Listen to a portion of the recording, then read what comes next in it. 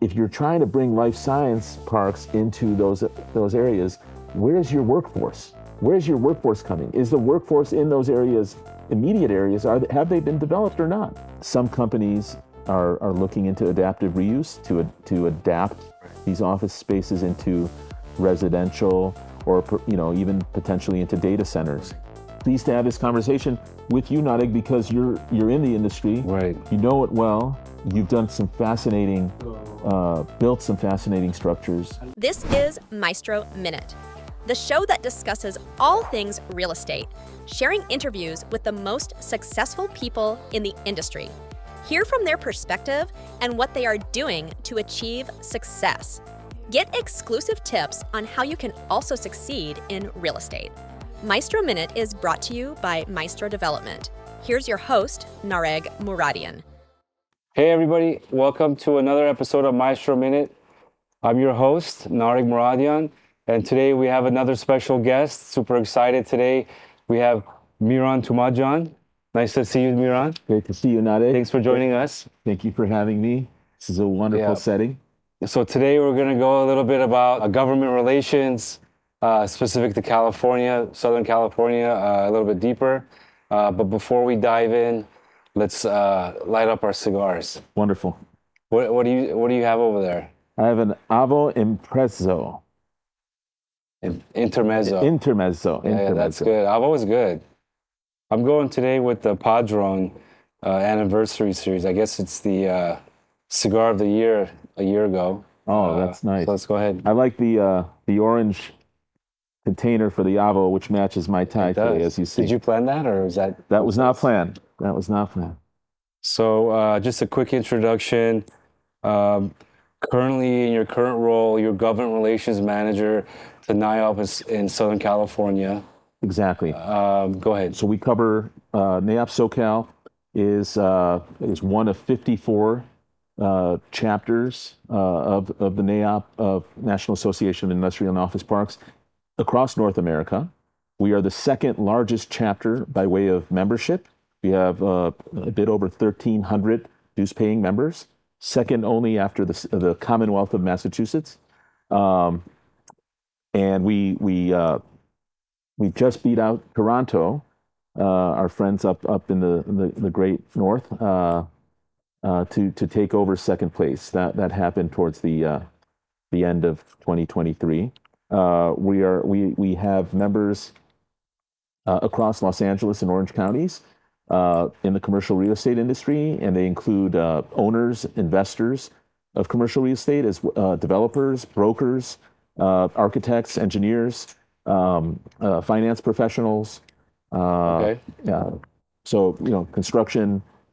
So basically, main goal is to enhance commercial real estate in Southern California.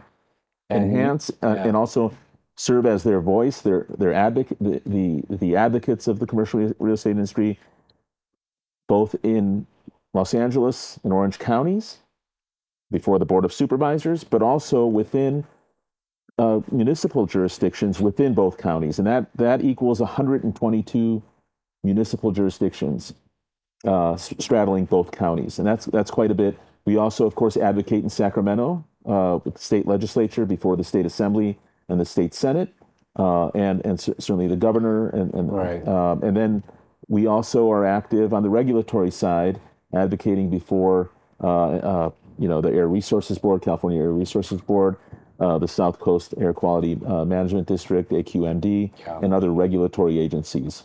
I think we probably met about 10 years ago, roughly, and you've been doing the whole government relations thing for about a decade, right? How did you get into government relations? So I got involved in the 1990s, initially in Washington, D.C. I spent a few years in D.C., and part of that time was spent advocating on Capitol Hill, of course, being in Washington, D.C. I've also spent some time interning and working at think tanks in Washington, D.C., research institutions. In the year 2000, moved to Southern California and got involved in the wireless industry. So I went into business wireless sort of morphed into the software industry over time. So I was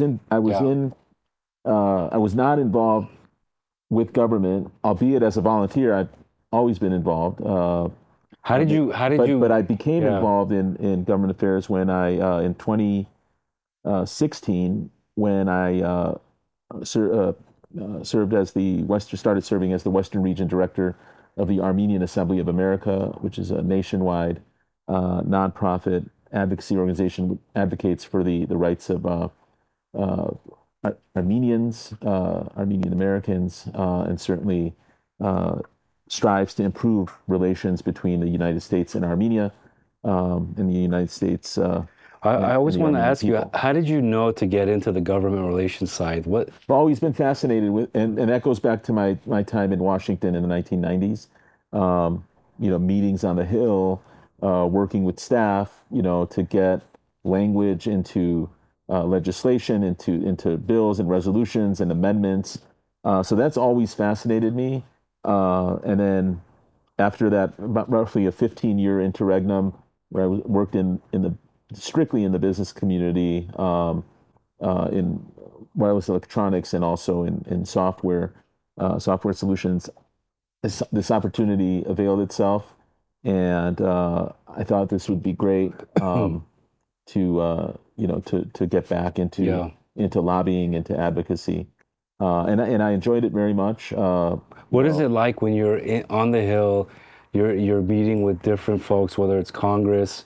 What are those meetings like? Is it pretty receptive? Are they pretty challenging? What is that experience like? So when you prepare for meetings, you prepare your delegation, of course, with talking points, and certainly you got to have at least one ask when you go to each meeting. There has to be at least one ask, one thing that you want that member to look into and come through for you. It could be something long term, a bill that was recently introduced, or it could be something like more immediate. Yeah. Whatever it is, you got to have the asks. It's always good also to prep staff in advance so they have an idea of the subjects you want to talk about, so that it's a productive meeting. And that goes, whether it's a meeting with the member, with the elected official, or with staff, or both. It's always good when you at least, let them know in advance, this is the agenda, this is why we're here, this is what we want to talk about. Right. Are they pretty receptive to hearing your thoughts and ideas?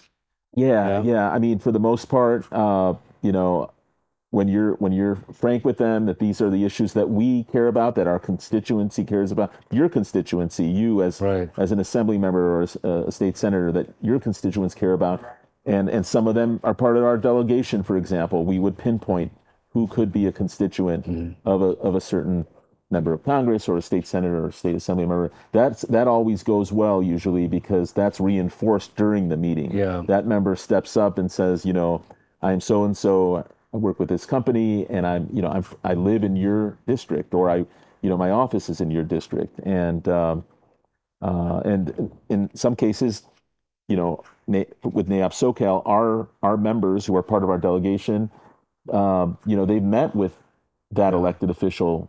There's a good chance they met with them before, so they may know each other on a first name basis, and that's always good. I see. But we do a lot of follow-up as well after the meeting with staff to reinforce some of the points we made, and certainly the ask that we made. And in terms of Sacramento, we also, Sacramento and Washington D.C., we have opportunities to do fly-ins every year. What's a fly-in? A fly-in is when your organization. And so for Washington, D.C., for example, our corporate headquarters, NAIOP's corporate headquarters, is in the D.C. area. It's in Northern Virginia. So they organize a fly-in so that all 54 chapters have an opportunity to fly in to Washington, D.C., partake in conference sessions, but also have meetings on Capitol Hill. And so we enjoy doing that as at NAIOP SoCal. It's an opportunity for our members to join us. We set up the meetings for our members on the Hill. we provide talking points to the members, and also we share leave behind material with staff and with the elected official, reinforcing what's important to NAIOP SoCal. What are the key issues? Whether it's infrastructure. California leads the way among all 50 states when it comes to electrification, when it comes to building the infrastructure, for electric vehicles and fuel efficient vehicles. But there's so much more that we need to do, we must do, because our benchmarks here in California are much higher, oftentimes, than even the EPA's own benchmarks, the federal government's own benchmarks. So we have committed to lead the way, but we need the federal government to really come through with robust funding to support infrastructure projects. You're really shaping legislation and influence, especially for the commercial market.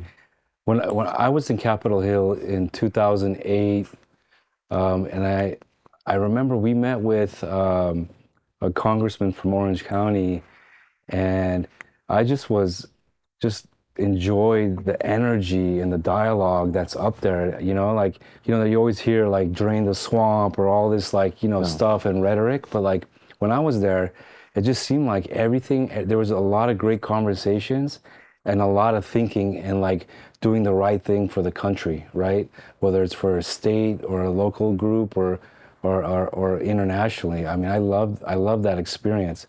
And you're doing that, I think, on a daily basis. That's pretty amazing. Daily basis, certainly. For NAIOP SoCal, our focus is mainly on legislation that impacts Southern California, LA and Orange counties, certainly. But you're specific to LA and Orange counties. County. Yeah, okay. Our chapter focuses on those two counties. We also have sister chapters, 5 other sister chapters throughout the state of California, including in the Inland Empire, San Diego, and also 3 in Northern California. And we work closely with them as part of the NAIOP California Council. But there's legislation, for example, AB 1000, which you may be familiar with, which is the warehouse ban bill. This has been an ongoing bill in various iterations that's come up in the state legislature over the past 3 years now, at least 3 years, and we're heading into the 4th year. That's a warehouse ban, banning warehouses. So the language of the bill essentially prohibits the new development, and also the expansion of existing warehouses and logistics facilities that unless there's 1,000-foot mitigation, all right, 1,000 from sensitive receptors. That's really a huge mitigation. That what the member is offering. That is, and it's unacceptable to our industry. That would put a lot of existing businesses out of business, essentially, to require 1,000-foot mitigation, whether it's from the and what's not clearly defined is it from the edge of the lot, or is it from dock doors? That's also very important. Where the 1,000-foot starts. But what's driving the ban? So what's driving it are unscrupulous elected officials on the one hand, who are beholden to so-called environmental justice activists, who are not interested in any kind of compromise, any kind of meeting eye to eye with industry.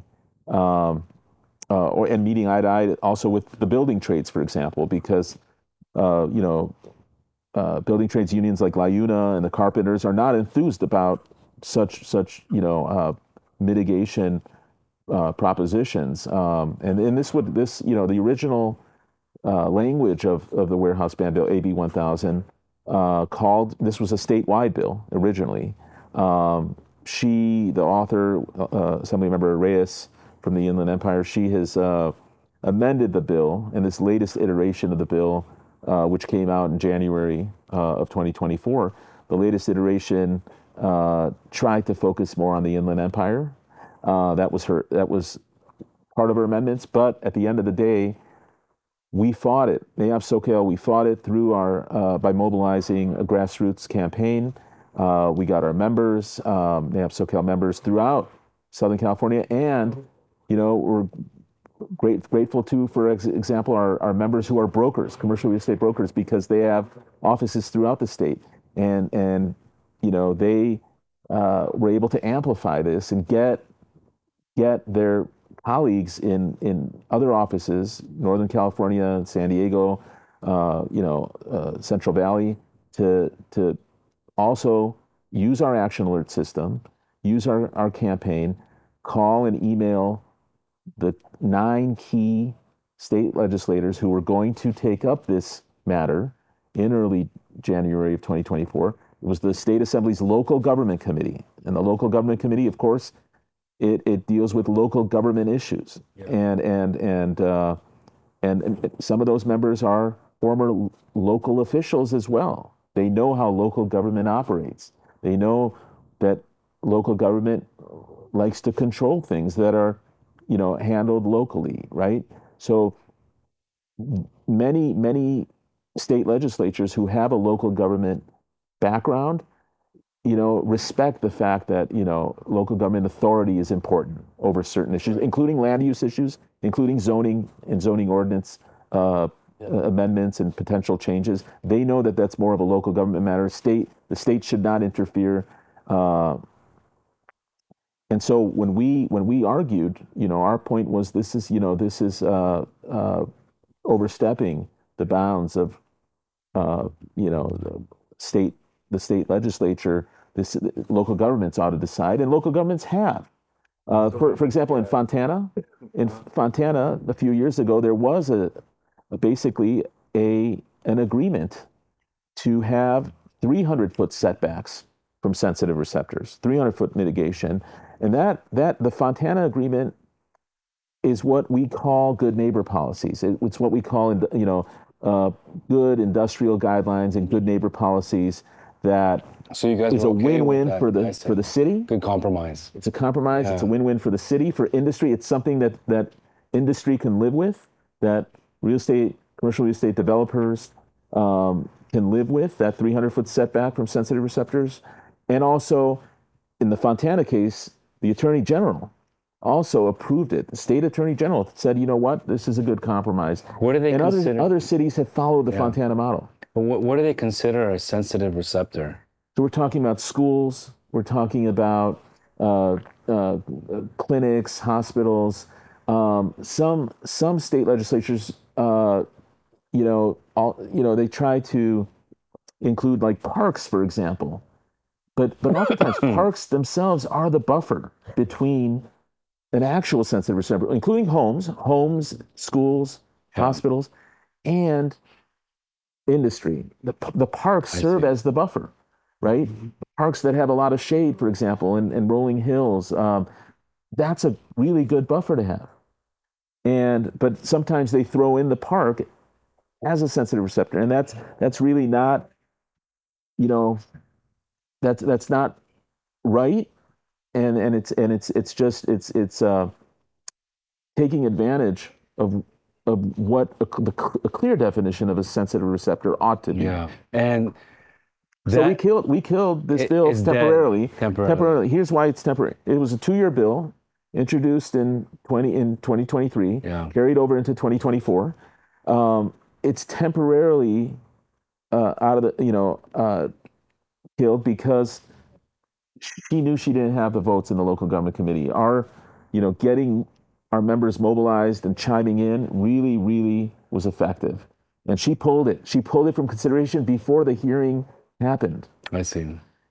Now she's got till another month and a half, roughly, till the end of February, to introduce a new bill, possibly with amended language, with language that she may think would pacify and satisfy her base of so-called environmental justice activists. Yeah. She may localize it, possibly to strictly the Inland Empire instead of a statewide ban. But this is deleterious. It's deleterious for our industry. We're going to keep fighting this because you've got a lot of jobs on the line. You've got building trades, union jobs on the line. Economy's impacted. Yeah. Economy's impacted. Supply. Exactly. It would impact the supply chain in a negative way. Right. And the fact is that as a result of the COVID pandemic, as you know, Narek, you've had this expansion of industrial facilities, logistics centers, 3PL warehouses, warehouses generally, cold storage warehouses. You've had this expansion happening because of demand, because of consumer demand. And you also have, older warehouses that are being purchased, torn down, and redeveloped into new Class A structures. And you know that, Nadia, you know this better than I do. Yeah. When you redevelop and build a Class A structure, you're talking about more environmentally friendly building materials that are being used, right? You're talking about like solar panels, oftentimes on your roof. There's so much benefit, in terms of decarbonization, in terms of just trying to be more mindful of of the environment. I'll tell you from my experience with Maestro, in all the projects and developments we do, the main premise of all of them is that the supply can't keep up with the demand. Infrastructure there's not enough of infrastructure, and the existing infrastructure is failing. So everything we work on, whether it's healthcare, government projects, multifamily, housing, the demand is so great and the infrastructure is either really old, is failing, or there's just not enough, right? And I think this warehouse ban would continue to elevate that even more. And you see Amazon, they're building these huge warehouses, right? I mean, we need to have local supply. Yeah. And also in our infill areas of especially in Los Angeles County, the closer you are to the ports, and certainly our ports have rebounded in recent months in terms of more shipping coming through the ports of Los Angeles and Long Beach. Part of that has to do with the Panama Canal relatively drying up, not allowing as much shipping on a daily basis through the canal. And part of it is also due to the crisis in the Middle East and the Suez Canal and shipping companies rerouting and going through the Pacific. So there's more shipping now happening over the Pacific Ocean, bypassing the Suez Canal, bypassing the Panama Canal, and going through West Coast ports. Certainly the ports of Long Beach and Los Angeles. You have in terms of intermodal rail. And commercial truck fleets, you've got a lot of improvement there. It's all tied together, and if you have a hiccup in anywhere along that supply chain, and you don't have local resources, it causes huge havoc. Right? And that's exactly, and that's why infill locations, right? As close as you can be to the ports is so beneficial to so many logistics companies. So many companies that need warehouses and need to turn it around quickly, need to move the goods quickly, and so you but at the same time you see pushback from local and county governments as well, and you see it in the city of LA, you see it in the county of Los Angeles, you see it in certain cities like Pomona, where NAIOP SoCal, we're at the forefront of trying to defeat a draconian draft zoning ordinance that effectively would ban any kind of fulfillment oriented or distribution oriented facility that's greater than 22,500 square feet. It would put limitations on distribution oriented facilities, especially those that don't have a manufacturing component to them. This is really draconian, and this is we're leading the fight in Pomona. We have over the past roughly 6 months since this happening in Pomona? Draft zoning ordinance came out, that they basically want to want to restrict fulfillment-oriented and distribution-oriented uses that have existed there Right. for decades. Pomona being a manufacturing base, the aerospace industry being robust through 1980s, but a change happened in the 80s. A lot of abandoned facilities were purchased by commercial real estate developers and redeveloped, and you have a very a robust distribution base there and a manufacturing base. While the city is very amenable to manufacturers and manufacturing, they're not amenable to fulfillment oriented. So we're talking about trucks and trucking and also I mean, that whole region is all industrial manufacturing, right? Exactly. And it's at the crossroads of so many corridors, both rail and highway. You've got multiple highways crisscrossing from the 57 to the 60 to the 71. And a lot of those arteries certainly connect to our ports, so, and as does the railway that goes through Pomona as well. So it's very important for the city in terms of tax revenue coming from the commercial real estate industry to the city. Commercial real estate industry makes up about, and industrial real estate in particular, 8% of properties in the city of Pomona. It's not really a huge percentage of properties. 8% is really not a lot. Do you think that this is a hyper focus specific to California and Los Angeles, Orange County areas, or do you think this is growing out like federally across the nation, or this is happening in LA County especially. We don't see so much of this in Orange County. There have been a few efforts, which again, NAIOP SoCal, we stepped up in Lake Forest. They had some issues with potential limitations to warehousing in the city of Lake Forest. Also in the city of Irvine, we stepped up. We got our members to advocate. We spoke at city council meetings, and we prevented any kind of negative zoning ordinance that would have impacted existing industrial uses in those two cities, warehouse uses. But we don't see it happening too much in OC. We see it happening more in LA County and with in municipal jurisdictions in LA County. You see it happening in some Inland Empire jurisdictions as well. So, and the thing is, like in LA County, for example, last year in 7 unincorporated areas of LA County, including places like East Los Angeles and the Dominguez Hills section and Willowbrook, they tried to essentially downzone and rezone existing industrial. They tried to instead get new zones. One of them was called an artisan manufacturing zone, which is essentially rezoning to create these sort of live workspaces, mixed use spaces where you have an artisan living and working in a building, essentially creating more of that in those 7 unincorporated areas. They also wanted like more life science parks in those 7 unincorporated areas. But our argument was, you've got an existing base of industrial, and a lot of the people who work in those 7 unincorporated areas live near their work as well. So it's beneficial to them and their families. If you're trying to bring life science parks into those areas, where's your workforce? Where's your workforce coming? Is the workforce in those areas, immediate areas, have they been developed or not? And we believe they're not. We believe the workforce would have to come from, several miles out.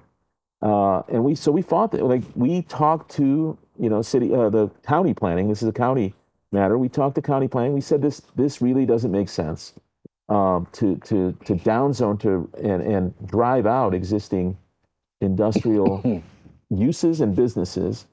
It would hurt the owners. It would also hurt tenants whose uses would no longer be valid. So they've temporarily tabled this in LA County. They're now studying it. They have this so-called 5-year plan where they're engaging with stakeholders, including with us and with our members. They're trying to do some economic impact analyses within the next 5 years. We're really concerned about it, though, because we think that this will come back in 5 years. With no you know, new findings that would justify having artisan manufacturing or life science parks in those 7 unincorporated areas. We feel that they're going to come out with studies to try to justify it, but it remains to be seen. We are vigilant about this. Our membership's vigilant. We are not letting up this fight. Where do you see it going down the road? Because obviously in LA County, you know, it's very built out. There's not a lot of open land, right? The manufacturing industrial facilities out there now, they've been there for decades, right? If they get zoned out, if that gets limited, they're going to have to shut down. And I feel like it's going to go out further out in the outskirts, right? Absolutely. And that's not good. It's not good, right? I mean, it's not good in the sense that it really counters the argument that the so-called environmental justice activists are making, you know, that this, you know, truck traffic, right? Having diesel trucks on freeways driving, you know, dozens, if not hundreds of miles back and forth between logistics centers and communities, you know, logistics centers out in the Inland Empire, out north in Lancaster, Palmdale, Hesperia area. You know, having them do, you know, pick up those extra miles in order to fulfill in, for example, LA County. Their argument falls flat because if we don't take advantage of last mile facilities in infill Los Angeles, okay, and we're talking about facilities that oftentimes are redeveloped by developers and, you know, Class A structures, you know, with solid building materials used. Yeah. You know that better than I do. If those last mile facilities don't exist, then we aren't doing justice to the environment. I wonder if so you need these last mile facilities. You need them close to where the consumer, you know, a bulk of the consumer base is, and certainly in LA County, you know, with roughly 20 million citizens, you know, you've got a huge consumer base there who want their orders fulfilled and delivered, you know, in a fairly efficient and quick manner. That's interesting. So, I think as you mentioned and talk about this, I wonder if there's an opportunity to kind of have a win-win and merge both worlds, where you could potentially have industrial and other types of development in the same area, you know. And that happens often with overlays, right? So you have some cities that do it the right way, like Torrance, for example, where oftentimes you have your commercial and industrial base, and then they add an overlay on that base, and for multifamily, for example. Right. And I must reiterate, NAIOP SoCal, we are blessed to have a wide array of members, including from not just from the industrial sector, but also from the office, retail, and mixed-use multifamily sectors as well. What do you guys do? We're blessed to have, you know, membership and member companies straddling all of these. What kind of advocacy do you guys do for those types of markets? So I mean, it's pretty much the same. Where we often argue that making it easier to, which the state and local governments and certainly some citizens initiative, you know, they love to add new taxes, special taxes. Yeah. You know, that's bad for all of our members. That's bad for. We were talking about TPA, right? Yeah. So the Taxpayer Protection Act, that is a ballot measure that NAIOP SoCal and partner organizations with whom we work, we help collect signatures to get on to get TPA, the Taxpayer Protection Act, on the November 2024 ballot as a ballot measure. And we got the requisite signatures. What exactly is that? Basically, the TPA would essentially make it harder to increase special taxes by way of citizens initiatives and also local government initiatives. So you would need, basically what we're saying is, we're trying to protect and strengthen Proposition 13, taxpayer protections. This Proposition 13 goes back to 1978, and these are taxpayer protections that make it harder to raise special taxes. You need a two-thirds vote basically to raise special tax. That's what the TPA essentially advocates, that two-thirds of the electorate, as opposed to a simple majority of 50% plus one, is needed in order for a special tax to pass. We're not talking about general taxes, right, which could be used for any type of general use. We're talking about special taxes that, like, for example, the documentary transfer tax that the city of LA passed. It was known as Measure ULA. Some folks called it the mansion tax. In November 2022, that ballot measure passed in the city of LA. It also passed, similar ballot measure passed in Culver City and in Santa Monica as well, which basically added another round of taxes, this time on documentary transfers on the sale and the entirety of the sale of any property between $5 and $10 million in the city of Los Angeles. So that was a 4% added tax, a 4% special tax for the sale of any property valued between $5 and $10 million, and a 5.5% added tax on any property valued at 10 million or more.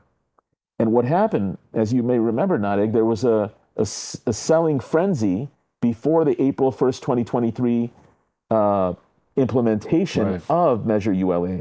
That last couple months, last year, March and February of last year, it was just a frenzy. Yeah. Everyone tried to, whatever they wanted to sell. It doesn't make sense. I mean, the way the market's going now, $5 million sounds like a lot, but with real estate going up so exponentially in a few years, like you're not gonna be able to buy a house for $5 million. Obviously, I'm being sarcastic, but whether it's houses, commercial properties, everyone's impacted. And the purpose of that measure was to set aside funding coming from the documentary transfer tax to address homelessness issues. And the goal of the city was to reap in north of $900 million. As far as the first year of implementation, 2023, and how much they've actually benefited from this, it's roughly 200 million. So they're nowhere near where the goal is. But is there any accountability? I mean, have you seen any accountability? We're fighting, by the way. Our industry and certain some of our partner organizations like the Howard Jarvis Taxpayer Association, they're fighting this. It's in the appeals process right now. There's two cases right now in the appellate courts. So there might be a chance it could be repealed? There might be a chance. There were two cases in late 2023, and the judge ruled in favor of the city of Los Angeles, basically saying that there should be no changes to this ballot measure. So that's being appealed right now. The county last year, they were toying with the idea of introducing something similar. LA County happened in the city of LA, happened in Culver City and Santa Monica. Let's see if this could work in LA County as well. And what they ended up doing is they created a task force to look into it. And the task force included, local government representatives, LA County. It included representatives from nonprofit sectors and like United Way. It included business associations, including the LA Chamber of Commerce and others. And my colleague at NAIOP SoCal, who's a government affairs professional, was at the forefront of trying to prevent this from happening, and ultimately they prevailed. They succeeded. Documentary transfer tax was scuttled. The idea of that was scuttled within the task force. They also looked into a potential parcel tax instead. Yeah. The parcel tax idea was also scuttled. So a lot of the credit goes to my colleague. I won't name him, but he was at the forefront of educating members of the task force that this would, at the end of the day, this would hurt business. It would have a trickle down effect. Hurt business. It would hurt jobs, certainly in the commercial sector, commercial real estate sector, the industrial sector. So, but this kind of thing, we could see it again. This could come back again. So we're very, very much concerned about whether it's county or other cities modeling the mansion tax, Measure ULA, and introducing it in their own cities. So that's something we're keeping a very close eye on. But so the Taxpayer Protection Act, it is now in jeopardy. So this was done, with the requisite number of signatures collected to get it on the ballot measure. Mm-hmm.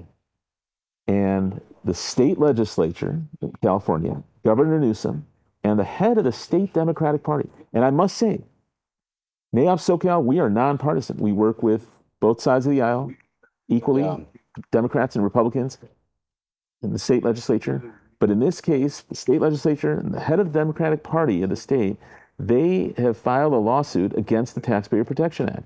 They don't want TPA to be a ballot measure in the November 2024 ballot. They do not want the electorate to ultimately decide the fate of this ballot measure. That's nuts. Yeah. They want the California Supreme Court, essentially, which is the jurisdiction in which this case is in right now, is currently in. They want the court to decide whether or not this ballot measure ought to remain, ought to be valid, and that's wrong. This is, the electorate should decide whether it should be easy or difficult to increase any special taxes moving forward. Yeah, absolutely.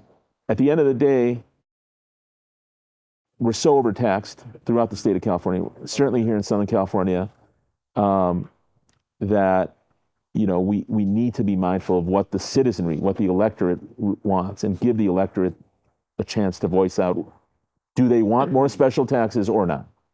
How often are you spending time in Sacramento, speaking to, your constituents up there, speaking to representatives up there? Are you up there a lot? What is your NAIOP SoCal is heavily involved in Sacramento.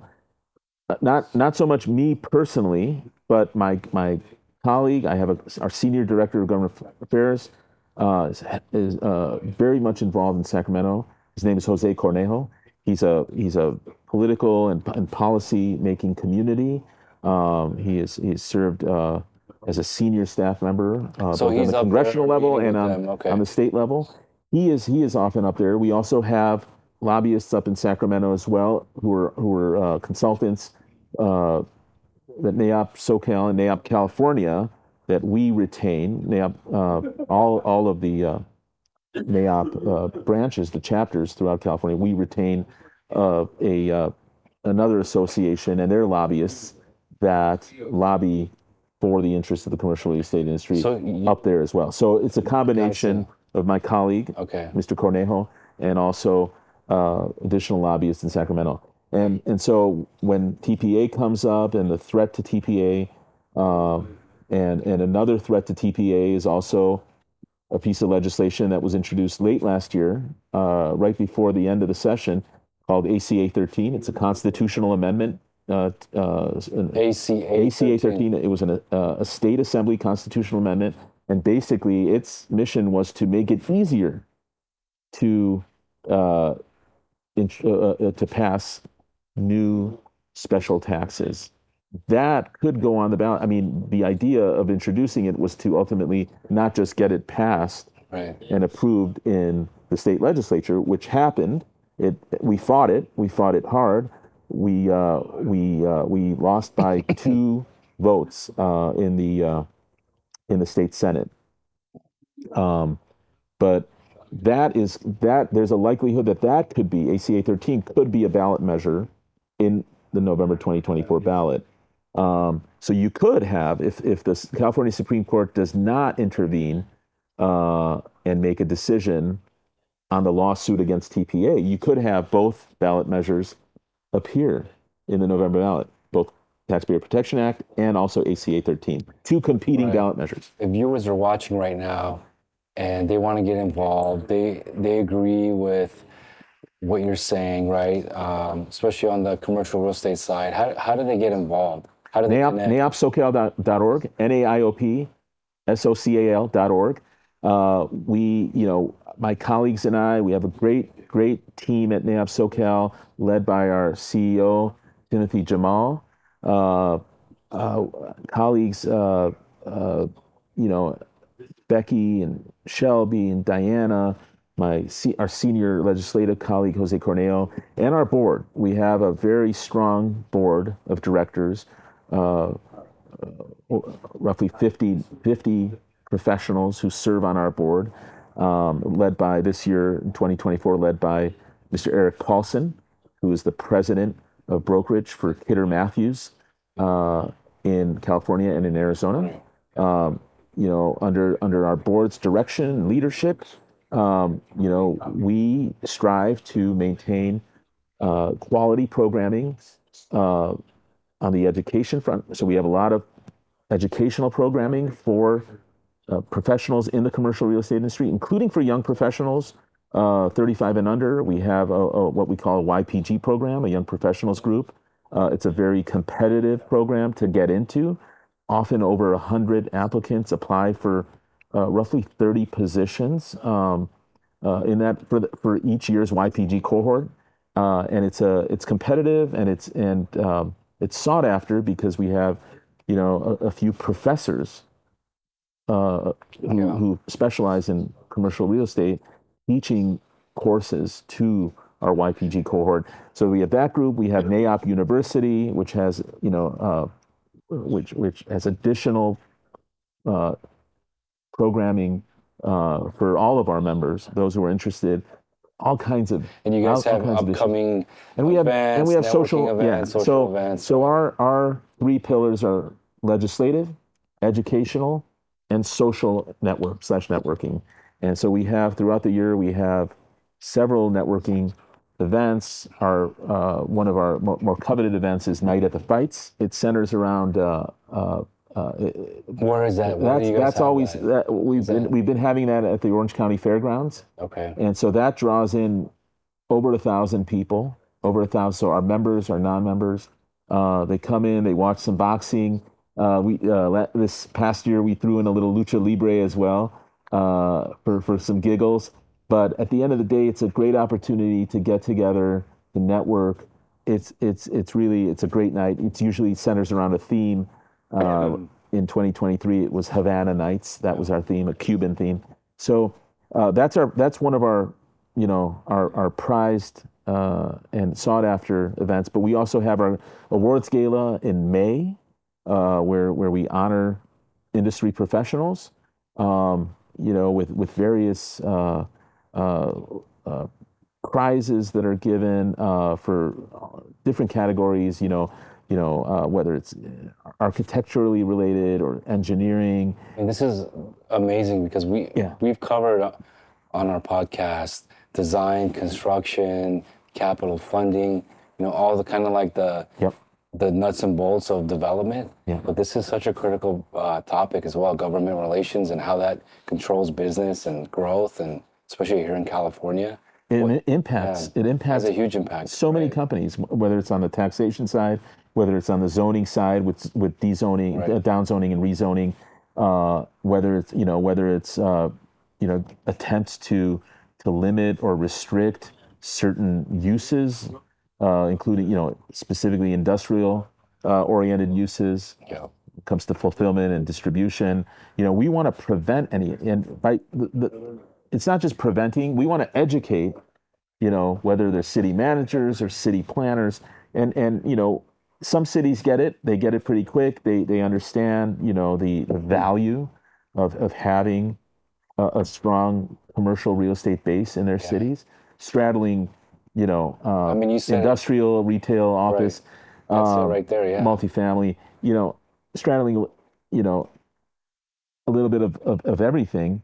And certainly there are some sectors that have, as Nadig, they've taken huge hits, including especially office, with the return to work really not happening for a lot of companies, especially in downtown areas. where we see tremendous vacancy rates to this day. And and certainly some companies are looking into adaptive reuse to adapt these office spaces into residential or even potentially into data centers. But there's a lot of regulations there that need to be met, environmental and also certainly engineering quagmires as well, structural engineering quagmires when you're trying to adapt. Yeah, we're looking into that a lot of stuff. Yeah. So what's next for you, Mihran? What's coming up this year and next year? Yeah, we're excited. We're excited about 2024. We hit the ground running with AB 1000 in the early days of January and trying to stop it, and we were successful in doing it. We anticipate there's going to be another iteration of a warehouse ban bill before the end of February, and that's the deadline basically for new bills to be introduced this year for this legislative cycle in Sacramento. We'll be continuing our engagement with municipalities throughout LA and Orange counties on potential zoning code changes, on potential comprehensive zoning, ordinance updates, general plan updates. Right. Cities are mandated by the state to update their general plans usually on a 10 to 20 year basis. So some cities, are updating their general plans. We want to make sure that there's nothing that's deleterious to the interests of the commercial real estate industry in these updated plans. We also go on the offense, as we did, with the Taxpayer Protection Act, and we have some legislation in mind where we're on the offense. I won't talk about it now. Perhaps on a future visit. Yeah. On a future visit, I'd love to talk about it once it's introduced. But we're doing more of that, our industry is often playing defense, but it's important that we also introduce our own initiatives that would amplify the concerns in the industry and try to come up with some solutions by way of legislation. And that's when playing more offense is usually beneficial. Right. It involves a lot of relationship building with key legislators out there who are mindful of our industry, who are appreciative of our industry, and want the business community generally to succeed in their jurisdictions.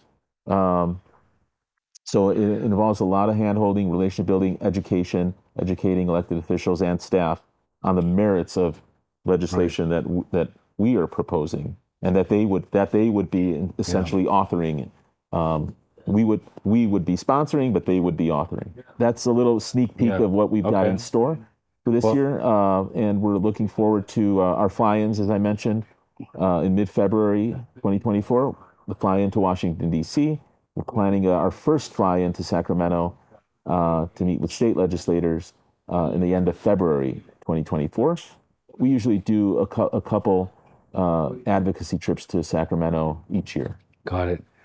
Well, this has been amazing. I mean, I think you gave a lot of great information. Thank you for coming on and sharing everything you guys do for the market. Honor. Yeah, it's an honor. I'm really pleased to have this conversation with you, Nadig, because you're in the industry. Right. You know it well. You've done some fascinating, built some fascinating structures. You know what it means to build Class A structures and using environmentally friendly materials. That's why I was excited when you agreed to come on the podcast and talk a little bit about what's going on. I think it's a lot of valuable information that a lot of people aren't aware of. Hopefully, watching this podcast, everyone's got more information. We'll put some links to you so people can get a hold of you. Links to NAIOP SoCal. Absolutely. Be grateful. And thanks for coming on. Thank you, Nadig. How's the cigar? It's good. Avo Intermezzo. It's great. It's nice and light. I like it. Nice. Well, thanks everybody for watching. If you made it this far, don't forget to like and subscribe. And we'll see you guys on the next podcast. Thanks. Thanks for tuning in to the Maestro Minute podcast. Make sure to rate this podcast if you found it helpful, share it with a friend that could use it, and follow us on all major podcast platforms. The Maestro Minute, powered by Maestro Development.